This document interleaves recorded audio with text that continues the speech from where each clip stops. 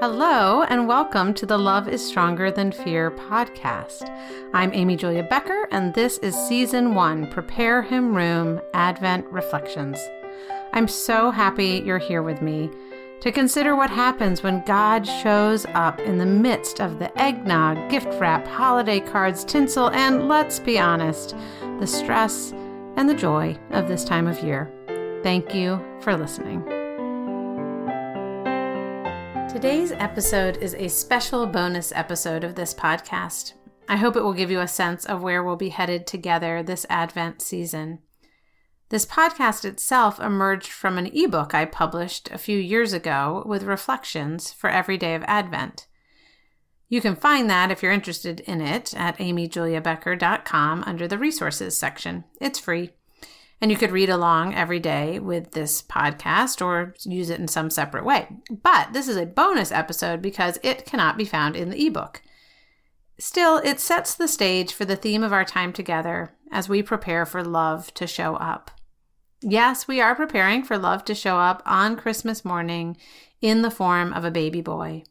But we are also longing for love to show up in the midst of the everyday stress and mess and wonder and joy of the holiday season. So today's episode is called 'Tis the Season for Stress. I woke up at 4:32 this morning. I had set the alarm for 5:30, but my body seemed to think that would not do. There was the knowledge that American Girl orders had to be processed by today in order to ensure delivery by Christmas. There was the overflowing email inbox. There was the intention to exercise regularly throughout this season, especially after 2 nights in a row and early on in the week, no less, with parties that involved 2 glasses of wine. 'Tis the season for stress. And yet I also love this time of year. Yes, I love the lights on the trees and the scent of wood-burning fires and the almond cake our neighbors send. Yes, I love the cards and music and festivities. Yes, I love Merrili's elf pajamas and William's Carol of the Bells on the piano and Penny's desire to buy gifts for all her friends. But beneath it all, beneath the noise and lights and clutter and busyness, I also love the story of the baby in the manger, the story of God with us. I've been thinking this year about what this phrase, God with us, actually means. It comes from the word Emmanuel, first mentioned in the Old Testament book of Isaiah, and later given to Jesus by Matthew. John hints at the same idea when he says about Jesus that the Word became flesh and made his dwelling among us. I have been thinking about how easy it is to pretend to be with other people. I pretend to be with our kids every time I nod as if I'm listening, but wander away in my thoughts or allow my eyes to linger on my phone. In the years when we considered moving into a low-income, predominantly African-American neighborhood, I wondered whether in moving there I would be pretending to be with those neighbors, pretending to experience life in a different socioeconomic sphere. I imagined transporting myself with the furniture and paintings that we've inherited from grandparents, transporting myself into a new house and a new location, and I wondered whether I would really be moving into the neighborhood or just pretending to be there, and then heading off for a vacation with my family. I remember hearing a story about a missionary who went to a leper colony in order to tell the lepers about Jesus.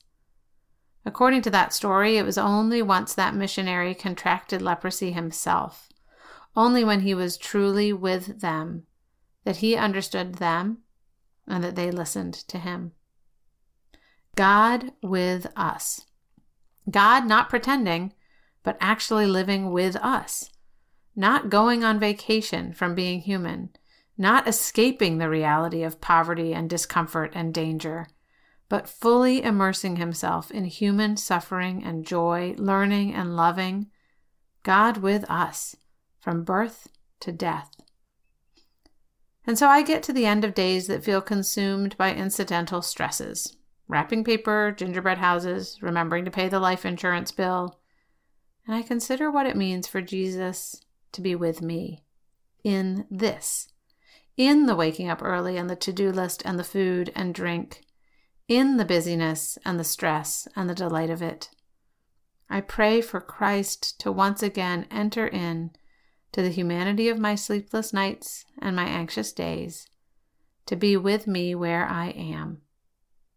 And I trust that somehow His presence will change me.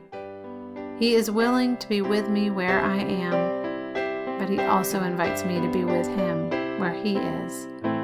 He invites me out of 4:30 wake-ups and into rest, out of relentless to-do lists and into peace, out of overindulgence and into joy.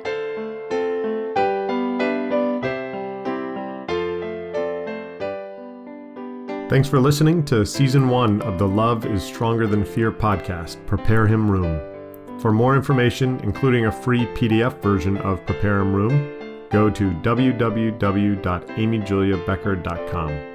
While you're there, you can also find out about Amy Julia's books, White Picket Fences, Small Talk, and A Good and Perfect Gift, and when she'll be speaking in your area. Thanks again for listening, and please do consider reviewing this podcast wherever you got it, and please share it with someone else who might enjoy it.